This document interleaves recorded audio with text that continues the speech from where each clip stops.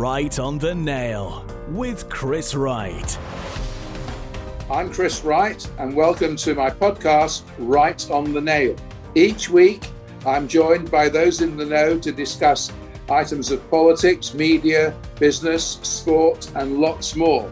We alternate between what we call a deep dive, where we gather specific experts on a particular subject, and an overall news roundtable, where we chew over the biggest issues of the week with big-name journalists and decision makers. In this week's episode, we have a fantastic lineup for a deep dive discussion into the government's roadmap out of lockdown. Earlier this week, Boris Johnson unveiled the plan to end England's restrictions by the 21st of June and setting out the 4 steps for the easing down of the lockdown rules. The first step is planned for March the 8th, when children will be allowed to return to school, in the hope that this will kickstart the aim for a full route back to normality by the middle of the summer.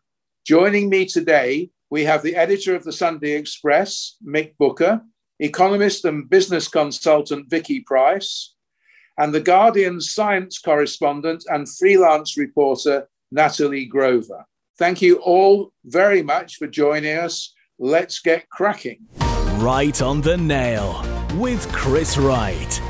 The general reaction to the roadmap, and this is a roadmap to take us from the bottom of the valley, out of the valley and onto the top of the hill, is that it is still a pretty bumpy road. Did we all like what we heard?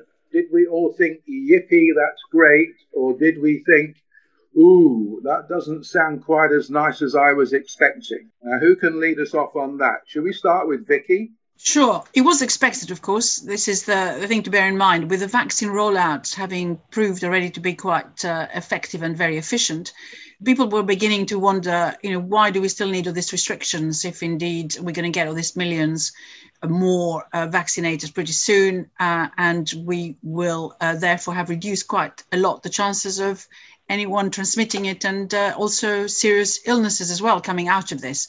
So the Prime Minister had to react. It was all sort of semi-leaked anyway in advance, as usual. But what is interesting is that there are those 5-week intervals, with the exception of the one in March, where within a few weeks you're able to meet a second person outside, or perhaps even more, and meet sort of family as well, perhaps more easily than before at the end of March, after the schools open on March the 8th.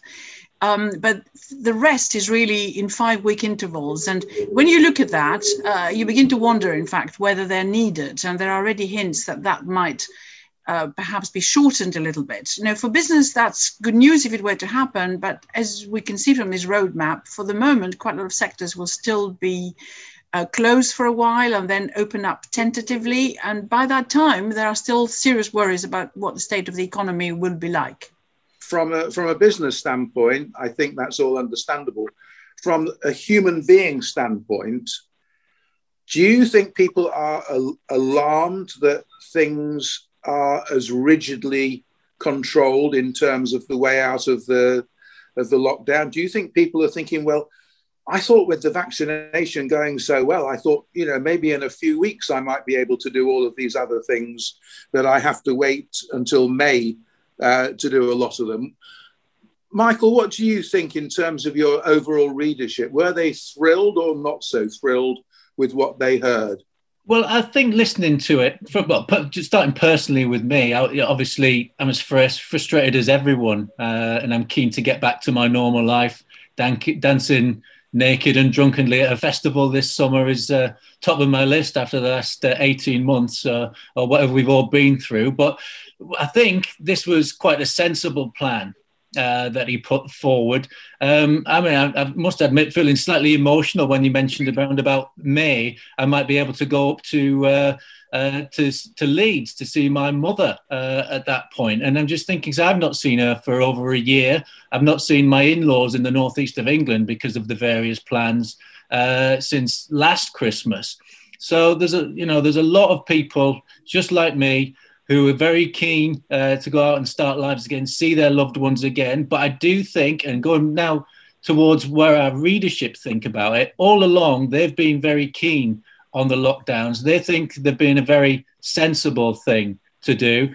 As long as the government have been supporting families and supporting workers, they think it's the sensible thing to do. Our readership, in particular, they're an older readership as well, so they would have been amongst those who are most vulnerable to the virus. So I think in terms of the readership, and as I say, they're an older readership, they are happy for this to slowly unfold and just see where we're going, because they're not, the government, Boris Johnson, they haven't got it right all the way along, and they're dealing with something that they've never dealt with before. And again, it's slow steps.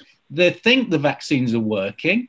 We've had some better news again from another vaccine, Johnson & Johnson. That's proven as though in tests over in the States that's very, very good at stopping hospitalization and death. So we've got more vaccines on the way that we can use. But they just want to see this works. They want to see the infections go down. They want to see the deaths go down and the hospitalizations.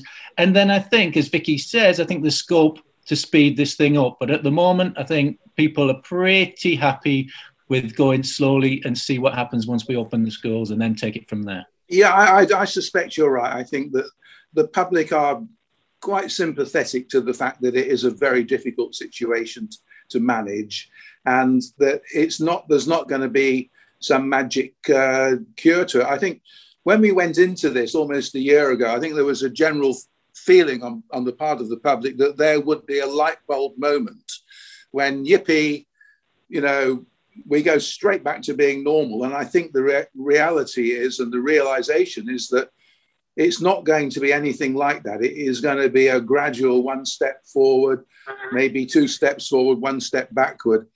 But let's bring in Natalie here. From the science standpoint, where are we at? And do you think that the science is dictating the agenda, or is this a very carefully organized balance between the politics, the economics, and the science? Well, I think from the scientific perspective, I think a lot of scientists are somewhat relieved. And we've seen in the past, this government tends to sort of throw caution to the wind. And for the first time, they seem to be taking a more systematic, somewhat more prudent approach, which is to wait and see the impact of each sort of measure that they lift, and then sort of take some time to evaluate what impact that has had on the infection rate, etc. So I think from that perspective, there is quite a bit of relief. But I think the main bone of contention that we're sort of hearing is on the issue of schools.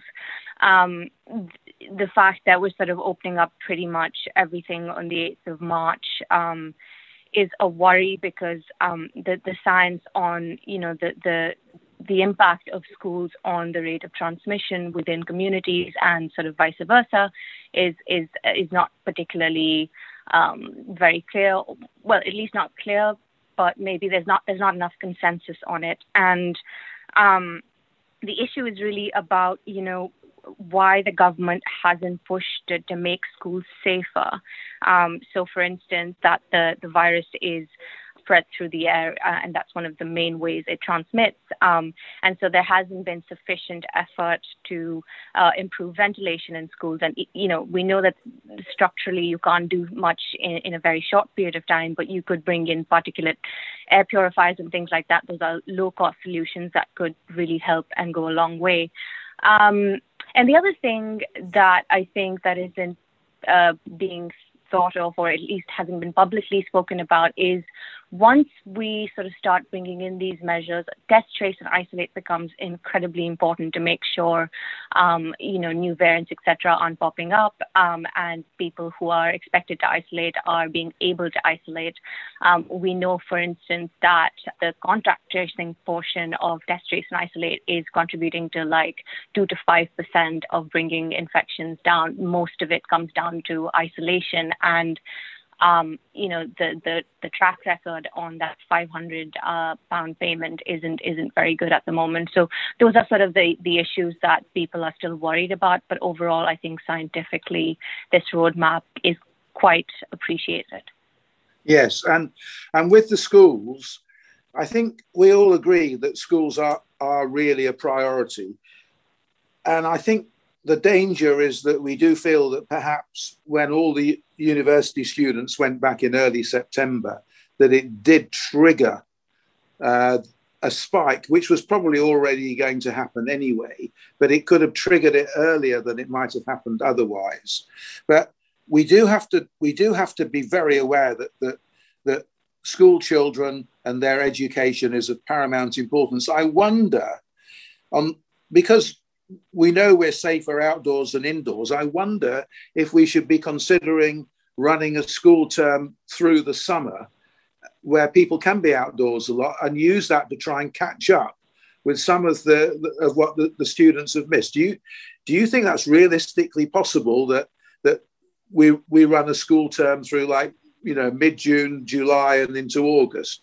I think that's an interesting idea. I'm obviously not a teacher myself, and given what teachers have gone through over the last year and a half, I'm not sure whether that would be feasible just from like a work-life balance standpoint. But I think if there's a way to do schooling outdoors, then I think definitely that's something that should be considered. The other thing I forgot to mention earlier was just simple things that can be done to make sure that, new variants and transmission pick up, which is to, like we have hygiene standards, in places where food is served, for instance, we should have some sort of standards for COVID safety, and a part of the government who's in charge of certifying areas as COVID safe. All we've been told so far is that your place of work and schools and food and all of these different sectors need to be COVID safe. But who's really checking? And what are the things that are expected on a day-to-day basis? That is something that's missing, and that I think could go a long way in making sure schools, for instance, are safe as well. And how realistic is it to ask all of the kids at school to wear masks, whether it's above a certain age or all of them, even down to a 5-year-old? In certain circumstances, if it would help if they all wore masks, surely it's better to be at school wearing a mask than not to be at school at all. Do you have a view on that, Mick, then? And what I suggested about schools in the summer? I think in terms of the summer, I don't think you can always rely on the Great British weather, can you, in the Great British summer? So I think in terms of, there was touching on outside, but I think there is going to be longer school days. I think Gavin Williamson has mooted that. There will be these catch-up classes as well throughout the summer that we've been told about. I mean, we've had... my daughter's in the first year of sixth form. She had predicted grades for her GCSEs last year. And this year she's doing the first year of A-levels. She's going back to school on the 8th. They've been told, we got the email today to say that we're getting, there's going to be 3 tests over the 2 weeks, the first 2 weeks, 1 at home and 2 at school. So there is a testing regime there. Now, the problem with the testing regime is these lateral flow tests, which is what they're using. There has been some question marks over how effective they actually are and how right they are sometimes as well. So I think there will be problems highlighted with that as we go along. As you said before, it's going to be bumpy, and I think every aspect's going to be bumpy. But there's testing there. There's going to be a lot of pressure on the teachers as well. And when she was going to school just in the autumn term, she was back for the last 5 weeks. She was back at home for 4 of those weeks. So it's just a case of whether they're going to be in and out again, which is slightly concerning to me. And my daughter's been one of the lucky ones. She managed to be decently schooled in the last few months. She had a predicted GCSEs and she didn't go too far wrong from where we thought she was going to be. But there's a load of kids who are missing a load of school. And I've said this before to other people, that from where I was from, the comprehensive school that I was brought up in the northeast of England, wasn't the best, wasn't the worst. But if I'd have missed a year, 18 months of school, say in primary school or secondary school, I don't think I'd be on here talking to you today. I don't think I would have had the breaks. I think I would have got lost somewhere in the system. And a lot of people, and I worry about that for a lot of kids from, working class backgrounds in particular. And there's my kids are fairly middle class because of, where I am in the world and working wise, and they are the lucky ones, and they've missed out on school. So God help the rest of them. So I think it is key that they go back and we get this sorted successfully, because otherwise there's going to be problems for a generation. Vicky, would you agree with that? And to what extent do you think having kids in school has an impact on the greater economy in terms of allowing the parents to get on with their work that they wouldn't normally be able to do? Well, I have to say there had been some concern that perhaps the reason why primary schools in particular, which don't really show very much evidence of spreading the disease, had closed until, and will be closed until the 8th of March, has been in order to prevent the parents from going to work and therefore, reducing the spread of the disease that way. I don't think there is huge amount of evidence, from what I understand it, for, younger pupils really spreading the disease, or even teachers getting it from them. Rather, there seem to be, according to a recent study I read, the teachers get it from the community. And perhaps bring it back to school.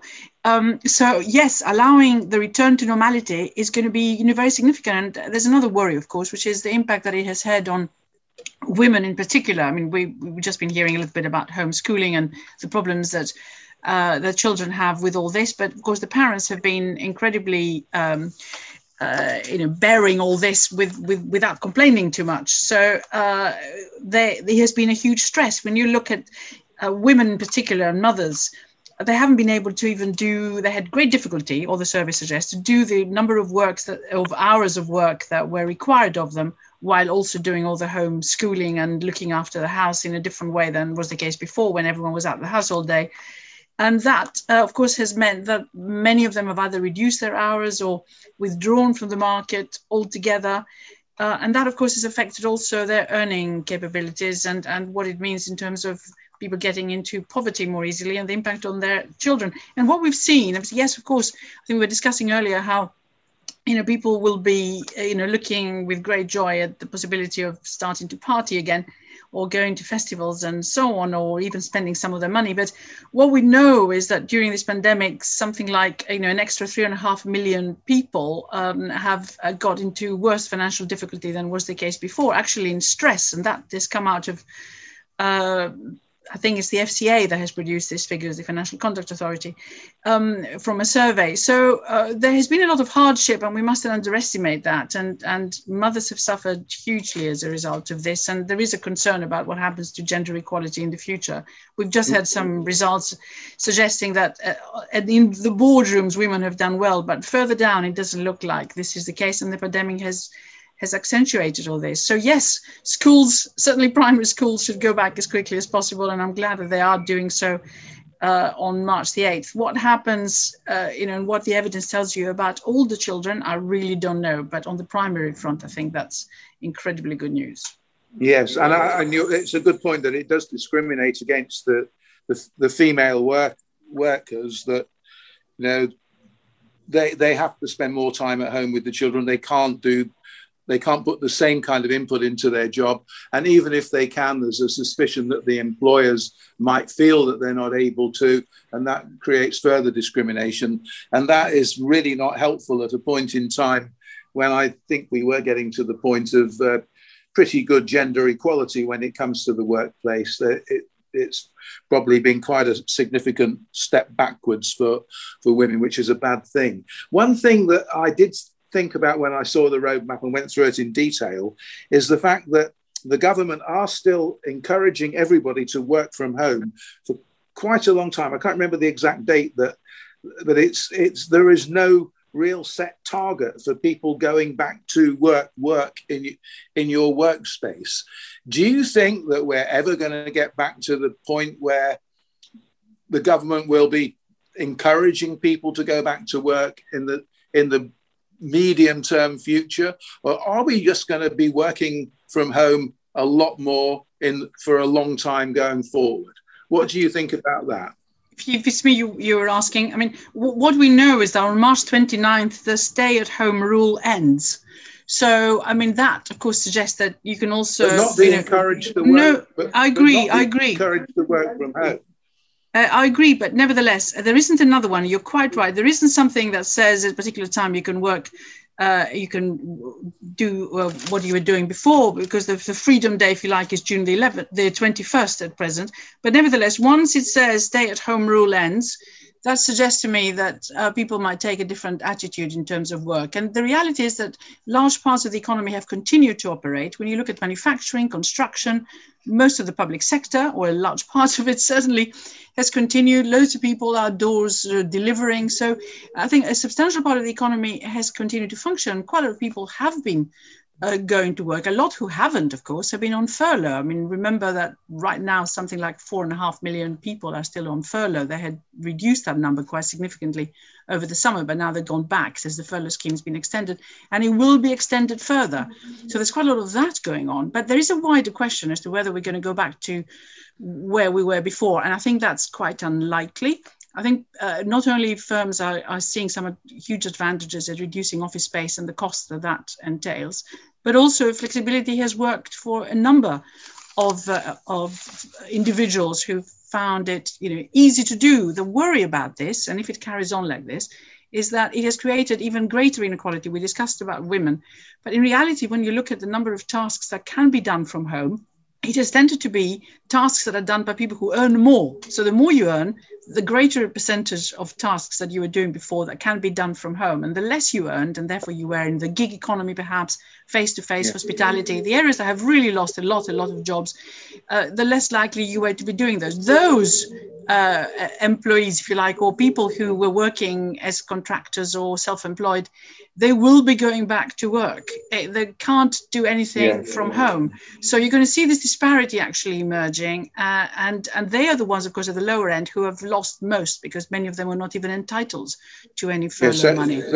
They'll be quite anxious. The ones that are still working not from home, like on building sites and so forth, they're basically okay. But the other people in hospitality, as you say, and a lot of other instances where you can't work from home, it is predominantly in the lower level income bracket. The people that are working from home and seem to be working from home very comfortably and in such a way that they might just want to continue working from home are people like lawyers, accountants, bankers, and people in financial services, that kind of thing.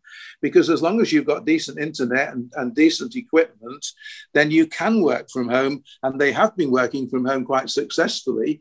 And I think what people are finding is that, okay, you're missing maybe, the pint after work with your mates, and you might be missing, sharing a lunch or a sandwich or something. But what you're happy to miss is the long commute and which can be expensive and time consuming. And for a lot of people, I think, the world going forward will be slightly different. But as you say, it is definitely, economically and level of employment based inequality here. Mick, what about you in terms of working from home and your take on it in terms of running a newspaper? How does that work, working from home? Well, we didn't think we'd be able to do it, but we did pretty successfully, and it has worked. However, journalism, it relies on contacting people, meeting people, and you can do it over Zoom. You can use your phone, but it's you need that face-to-face contact. And as we move on through this, hopefully that'll come back. I think newspapers, like any other business from now on, has looked at this and said, well, we don't all need to be in the office at all times. And sometimes there is that problem of presenteeism as well. So we've kind of got rid of that, I think. So there will be a blend of working from home and working at the office, I think. And I think a lot of people have enjoyed it. I have, as Vicky says, it's sort of affected different sectors in different ways. And there's been sometimes in editorial conference, we've been talking about stories and talking about how, the backing the government in many ways about staying at home and keeping lockdowns going. But then you have to think of those people who are being, the hospitality industry, who are being furloughed, all those people who work in that industry who may not have a job by the end of this, as if the lockdown carries on. And you have to think of them, because here we are, and let's say, I've said this in editorial conference, most of us are we've got middle class jobs, we get in our salary put into our account every month, and we can work from home. But there's a lot of people who can't, and they need these vaccines to work. They need the economy to get going again. Then people will move back into the cities. I mean, it's great news. There'll be no bankers knocking around. They can stay at home. We don't need them knocking around the city anymore. Yeah, exactly. No, leave them for us. We've seen how they behave in the pubs around where I work. So that's good in many ways. But I think a lot of people, we're social animals. We will be back out there. We do like hanging out in cities. We do like meeting people again. So I think there will be people who come back. There'll be people who want to stay at home. I think this has, the one good thing from this pandemic is that it has given people an insight into better life balance. I get on with my family far better than I ever did when I used to come in every night, 10, 11 o'clock at night, full of hell after a day at work.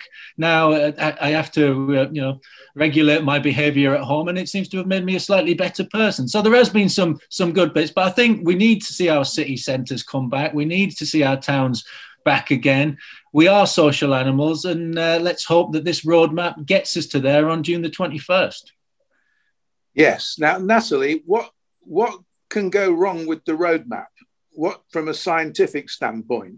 I mean, is there something here that could derail our little bus, on its way out of this deep valley that we've been in? Could it be the various mutations, the South African, the Brazilian, or whatever mutation? Could it be problems with the vaccinations not working against either these mutations or further mutations? What is the scientific side of where we stand with this? Yeah, so I mean, there are a couple of things that we need to watch out for. One is that although the government has said vaccine uptake has generally been quite good, we've heard great numbers, there is, certain parts of the population that seem to be a little bit skeptical. So I'm thinking ethnic minorities and certain parts of the NHS for some reason. So if vaccine uptake it does not continue to be great in people who are perhaps in some ways most at risk, then that could obviously derail this plan. The other thing is that, we know that these vaccines are helping reduce severe disease and hospitalizations. The data is pretty clear from clinical trials, and we've recently had some real-world data from Public Health England that suggests that is the case. But the issue is that if by lifting these measures, we do see a considerable uptake in transmission, what that could mean is that we do have the development of new variants that could develop what we call vaccine escape mutations. So, for instance, we do know that the variant discovered in South Africa has had some effect on the efficiency of these vaccines, the existing vaccines. Now, if another one develops and sort of takes hold, that could definitively sort of derail the campaign. And then the third thing, and this is slightly more sort of a long-term thing that could potentially be an issue, is that these vaccines haven't been tested adequately in children and teenagers. So we could have a situation where later this year, most adults are vaccinated, and but the children and teenagers will, be the reservoirs of infection. So we could have an uptick in transmission through that. We also don't know enough about whether these vaccines actually have an impact on transmission. There is some encouraging data, and if we look back at history, you don't need to have a vaccine that thwarts transmission completely to contain an outbreak, but obviously that would help. So there are a few unknowns, a few bumps along the road, but as long as we keep an eye on things and take things one step at a time, as this roadmap suggests, then we should be in a better shape than we were, say, this time last year and beyond. Do you think there's a time when we will be vaccinating young people, and maybe like the under 30s or even below that? Or do you think the feeling is that we don't vaccinate people that are that age, because if they get the virus, they probably won't even know they've got it anyway, and they'll develop their own immunity that way without being vaccinated? Which is more likely to happen? Well, so this is a bit, I actually worked on a story regarding this specifically, and it's a bit of a mixed bag. So some scientists say that if we want to really stamp this disease out, we should be inoculating everybody. But there is, if we look at other infectious diseases, we don't necessarily vaccinate the entire population. We tend to vaccinate a segment of the population, the people that are most at risk, and it works out fairly well. So as it stands, the scientists that I have spoken to suggest that given how far this virus has spread across, populations, not just within this country, but all over the world, really, the expectation is that we will have to vaccinate the young. But essentially, when we talk about the young, it's teenagers and sort of not the very youngest. I think it'll be sort of first teenagers, and then you go down that route. So as it stands, there isn't much of a consensus, but the intuitive expectation is that we will have to vaccinate everybody, including the young. The trials have begun. Some trials have begun. We expect to see some data coming in by the summer, and I think if the data proves that these vaccines are safe and effective, then we might begin to inoculate by the end of this year, early next year. But on the whole, young people don't get the flu jabs. The flu jabs are really, the people that are at risk from the flu, which seems to be the same kind of age group for the people that are most at risk from COVID. So what you're saying is that, unlike a flu jab where we don't bother to with young people, with this one we may have to eventually vaccinate all people of all ages in order to get the whole of the society free from the virus.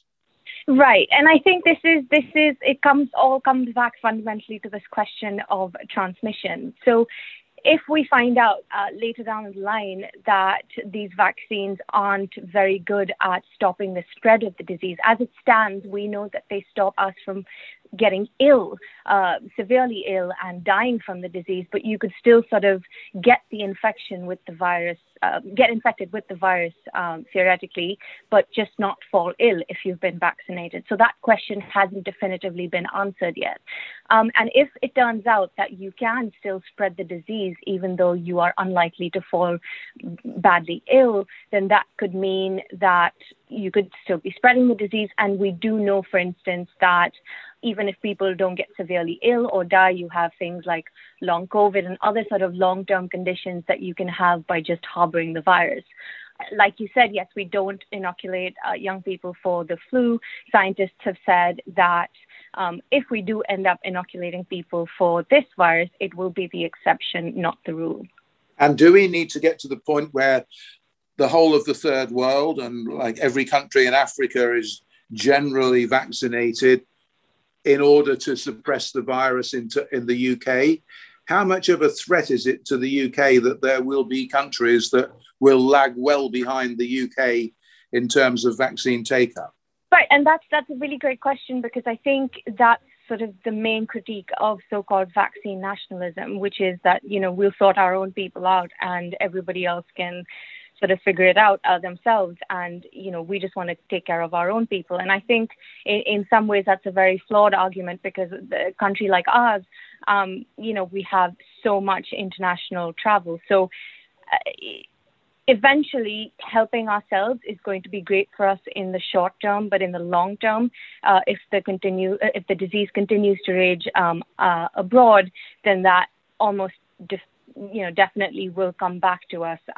There's also the worry that the more transmission you have, the more likely the virus is able to develop sort of worrying mutations. And so you could have the situation again where we've inoculated ourselves well and good, and then some horrible mutation comes, emerges somewhere else and then comes into our population, and then our vaccines don't sort of provide that kind of protection that we hope it does. So we're then sort of stuck with dealing with the same problem from a slightly different angle. That's a very, very good point, that you can't just operate on a national basis, and that even if we're completely vaccinated in the UK and completely clear of it, that and a certain country in Africa or countries in Africa aren't, that whilst it lasts there, you might say, well, it's not going to have much impact on us, but of course it could do, because it could mutate there and then come back and bang us in the face as a mutated version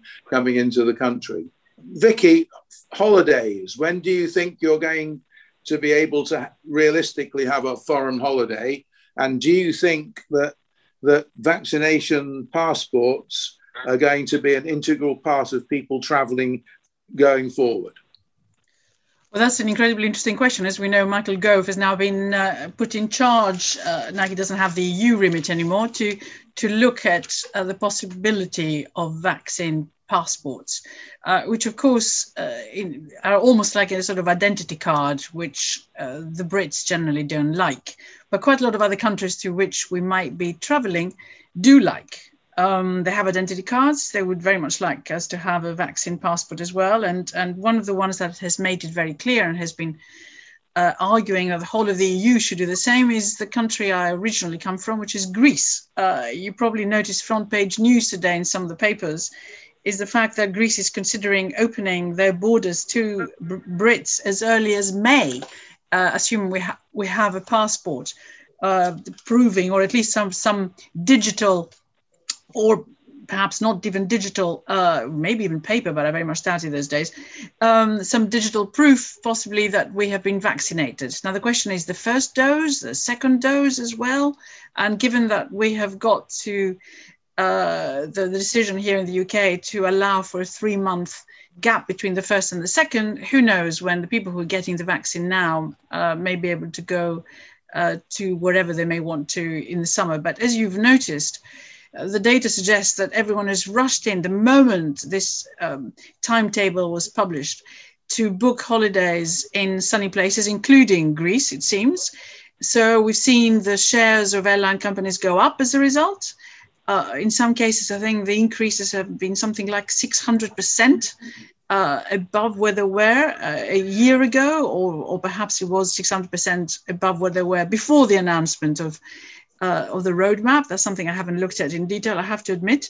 But I should think that pretty much in the summer, that will be quite possible for a number of people to do that, assuming the countries one is going to open the doors to us. And I think that's the important thing. One point to make about what Natalie was saying in relation to vaccines, and that is, of course, we would be worrying about mutations and what that might mean. And businesses will be worried about suddenly having to lock down again if anything like that happened. But given how amazingly well the whole vaccine development has been and how fast the actual science seems to be moving, I have been reading that there may well be a booster vaccine that we're all going to be getting, including the younger people, by which I mean certainly all adults who are meant to be getting a vaccine by the end of July, but it might move further down after tests. But a booster vaccine that we will be getting, which will cover you against all mutations or loads of mutations that may come. If that were to happen, then obviously the future looks considerably brighter in terms of being able to go to places and not fear hugely about being infected or bringing anything back here. And that, I think, will be very important also by the opening up of the economy more generally, and gives the confidence perhaps to people to start hiring again and investing. And there's already some sign that businesses are prepared to start hiring again, even though we still have so many people in furlough. But there are some surveys that suggest that the mood is changing. We had very, very bad business confidence indicators at the beginning of the year, so January wasn't particularly good. But the consumer seems to be feeling slightly more optimistic. There's all this money out there they can spend on holidays or other ways, hopefully not all spent abroad, so that some of it can be spent in the UK as well. The Bank of England estimates we have 100 billion to spend for the moment. By June, it could be 250 billion we haven't spent by just saving it because we haven't got anywhere to spend it. And they also think that businesses have about 100 billion in cash that they could be investing or doing something with. If that were indeed to happen, then we'll see a reasonable bounce back after. But I think it much depends on what Natalie was saying about the virus itself and really feeling that the vaccines have controlled it. Anything that suddenly suggests any going back to what we've been seeing in the last few months would be disastrous, I think, for businesses. I think we have to manage ourselves out of this in a very sensible way, which right for human beings, right for their enjoyment of life, and right for the economy as well. And tourism is something that works both ways. It's not just British people going to spend their hard-earned cash in Spain, but there's lots of foreigners love to come to England. England is a very, very important tourist destination. So it does work both ways. And the idea of passports, vaccination passports, I take your point that the British don't like this. I remember when we tried to introduce ID cards, there was a huge amount of resentment, which is quite strange because I can't see why anyone would resent having to have an ID card. Then it's quite normal in most of the world. But I remember, years ago when you'd go to places abroad in Africa, Southeast Asia and so forth, you would have to have a typhoid or a yellow fever or something like that. You'd have to have a vaccination, maybe malaria or something as well. And you'd have to show that in order to get into the country. So it's not something that's entirely new. And I think if we have to do that in order to open up the borders and let people come in and out of England and the UK in general, then I think it's a price worth paying because it has so many more benefits. It's not the worst, imposition on your freedom.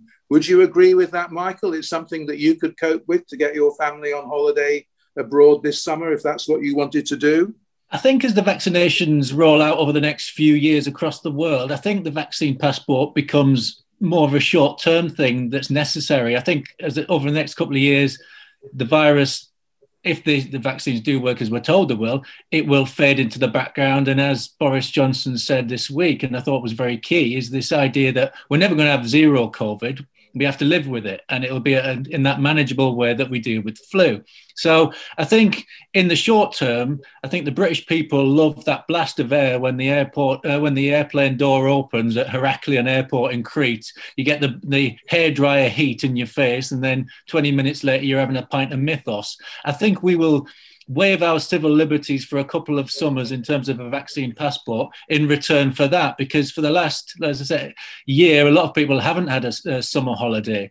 That and Christmas are the two things that we hold very dear, the British family is, and so I think, there is these question marks over whether we're going to need them for the long term, but in the short term, I think most people will go along with them. They will want to show people that they are, they have been vaccinated. They're safe to be wherever they are.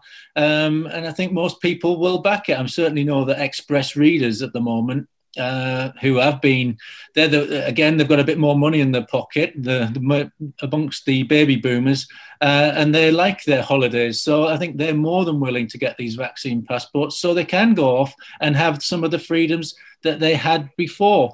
And just going back to what Natalie and Vicky were saying about the vaccines across the world, today we've seen that Ghana's become the first recipient of the vaccine distributed by COVAX, which is the Global Vaccine Sharing Initiative. So already that's up and running. So already these vaccines are going around the world, thanks to more developed countries such as ours and America. So hopefully it will only be a short-term thing or relatively short-term thing and something that we're prepared for. When do we think we'll be traveling?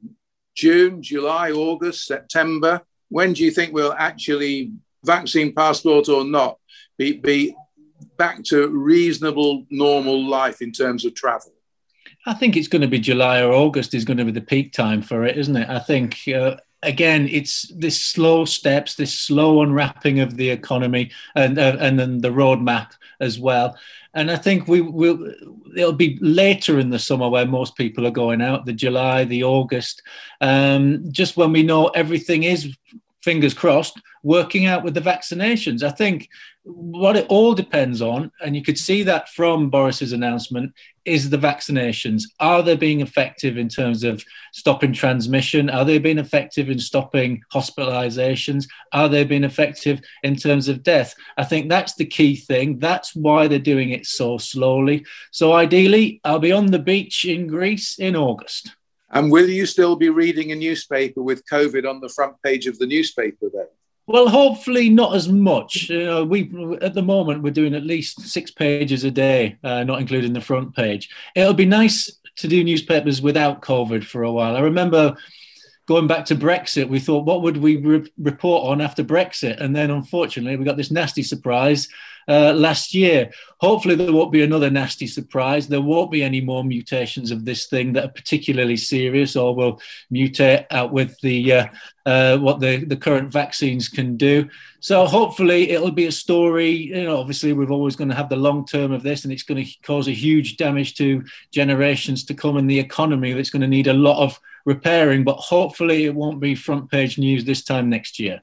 I think it's been announced that both the Reading Festival and the Leeds Festival will go ahead. One for you, Mick, that you were quite keen to go to one of the festivals. There won't be Glastonbury, but that's a good sign. When do we, all three of us, think that and the question isn't when will we have a reasonable kind of life, but when do you think, how far forward that life will go right back to effectively where it was from before COVID existed? Are we talking months or years? Are we talking ever? After we get through this winter, we'll see where we are, because you can see Boris was still not quite sure. He wants this to be an irreversible roadmap out of this. But as he said, there is still clearly worries about what this virus can do. And if there's going to be more pressure again, if there's another wave next winter. So we may end up having a good late summer, but I think there's going to be a lot of nerves, both politically and amongst the medical community and the scientific community as to where this virus is going. Hopefully we'll get some good data over the next few months, and we won't have that worry back in the winter. So I think there's going to be worries all the way through this year. I hope sometime around about this time next year, I can see, in my mind, the way that things are going, then we may be back to some permanent sense of normality. But I think we've just got to see where we're going for these next few months and how the vaccines work. I think it's all on the vaccines. Yeah, I kind of agree with you timing-wise.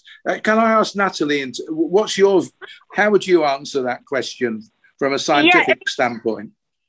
It's an interesting one, isn't it? Because it's all dependent on how the next few months go. But I think there are a few key things that this pandemic will leave behind. One is hand hygiene.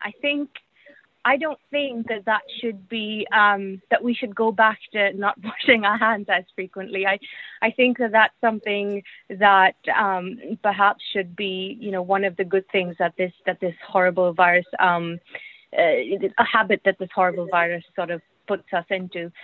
The other thing is masks. So if we look at Asian countries, whenever there's winter or they're traveling and stuff, a lot of Asian countries, even before this pandemic, were enthusiastic about mask wearing. And we can see some of that data even sort of show up in this country. So for instance, we haven't had a single flu case at all this year. So that basically January onwards.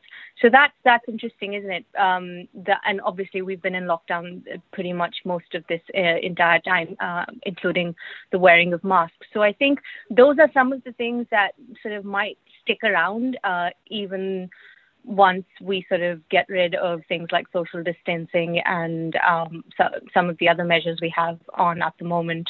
I have to agree with Mick. I think this time next year will probably be the right time to start assessing whether we can come back to sort of normal as we thought of being before this pandemic ever existed. And I don't want to be Debbie Downer, but it's hardly the case that this is likely to be sort of the last epidemic or pandemic of our generation or of our times. The way that we are sort of penetrating wildlife habitats, it suggests that there will at some point be another big outbreak of this kind. We don't know when, we don't know to what extent, but there is a very good chance that will be the case. Well, you're right. And in our lifetime, we'll always realise that threat exists. And I think, again, you're absolutely right. We don't need to go back to forgetting hand hygiene. We don't need to go back to shaking hands. They don't shake hands in a lot of Southeast Asia or Asia in general. You get used to, when you travel there, seeing people going through airports wearing masks. It's not the end of the world. I think a lot of this will carry on into this new future, and if that's the only price we have to pay in order to go back to normal, it's for me a price worth paying. Would you agree with that, Vicky? I think so, and I in fact I agree 100% that probably that's how we're going to have to learn to live, including, of course, being possibly more careful how we wash hands and so on. And it's interesting that quite a lot of diseases were spread and people were dying in hospitals because of bad hygiene. That seems to have gone down from that particular type of sort of infections that you can catch. Given all the COVID precautions, we seem to have reduced that number quite significantly. But there are going to be all sorts of long-term problems we need to bear, or issues rather, which will mean that perhaps we think differently about all sorts of areas. We're going to have to deal, of course, with mental health. How do we spend a little bit more money on that, and worrying about long COVID, not just physically but also mentally, what it has meant for the education system. We talked a lot about schools and how much children have missed out and what we need to do to catch up. Lots of lives have been very disrupted. The older generation has managed it reasonably well, I think, even though there are problems of loneliness for some of the older people. But the younger generation has had, almost a couple of years disrupted quite significantly. What happens next and how do we make up for it? But I think there are wider issues, such as, do we now accept that the role of the state is a much greater one than we had accepted before? The government has borrowed huge amounts of money. It's not going to pay those back in any time soon. Nobody wants to see austerity again. We just accept that we're just going to live with a higher debt, and that the government needs to be much more involved in both the infrastructure side, but also ensuring that services are kept at good levels, that the National Health Service is properly funded. I think COVID has shown quite a lot of the weaknesses of the system, but it's also shown ways of getting around them. So they're both negative and positive issues. And also because we changed our habits quite significantly, we need to worry a little bit about a lot about inequality that I mentioned before, but we also need to think a bit about the structure of work in the future. We've already had the Uber issues of workers needing to have some rights rather than just being on 0-hour contracts and completely insecure employment. I think the views of people is changing in terms of the type of supports that needs to be there. I think it has done a lot more than just affect us physically. It has really changed the way people think. And my question is whether that change of thought is going to be sustained. I think in a number of areas it will. So it will be a different future. And I think probably a better one once we sort the actual pandemic issues out. Yes, I mean, I think you're right. I mean, nothing's going back to completely normal, and you raise a lot of important questions there. But I think we are on the way out of it. I think we might need to manage our way out of it, but I think we can do that. I think we've had a great conversation. I think we've nailed it. So thank you all very, very much for participating. Well done. I think that was an excellent discussion. Right on the Nail with Chris Wright. You've been listening to Right on the Nail with me, Chris Wright. Thank you to my guests, Mick, Vicky and Natalie, for a brilliant conversation. And thank you to you all for tuning in to listen. Tweet us at Right on the Nail with any suggestions or feedback. And if you enjoyed the show, please share a link on social media. You can sign up to receive an email when a new episode drops at our website, rightonthenail.fm. Remember, there's a new episode every Friday. So catch you next time. Right on the Nail. Well, wasn't that amazing? It was created and produced by Podcast Partners. They're really lovely people and rather good at all this podcasting guff. Find out more at podcastpartners.com.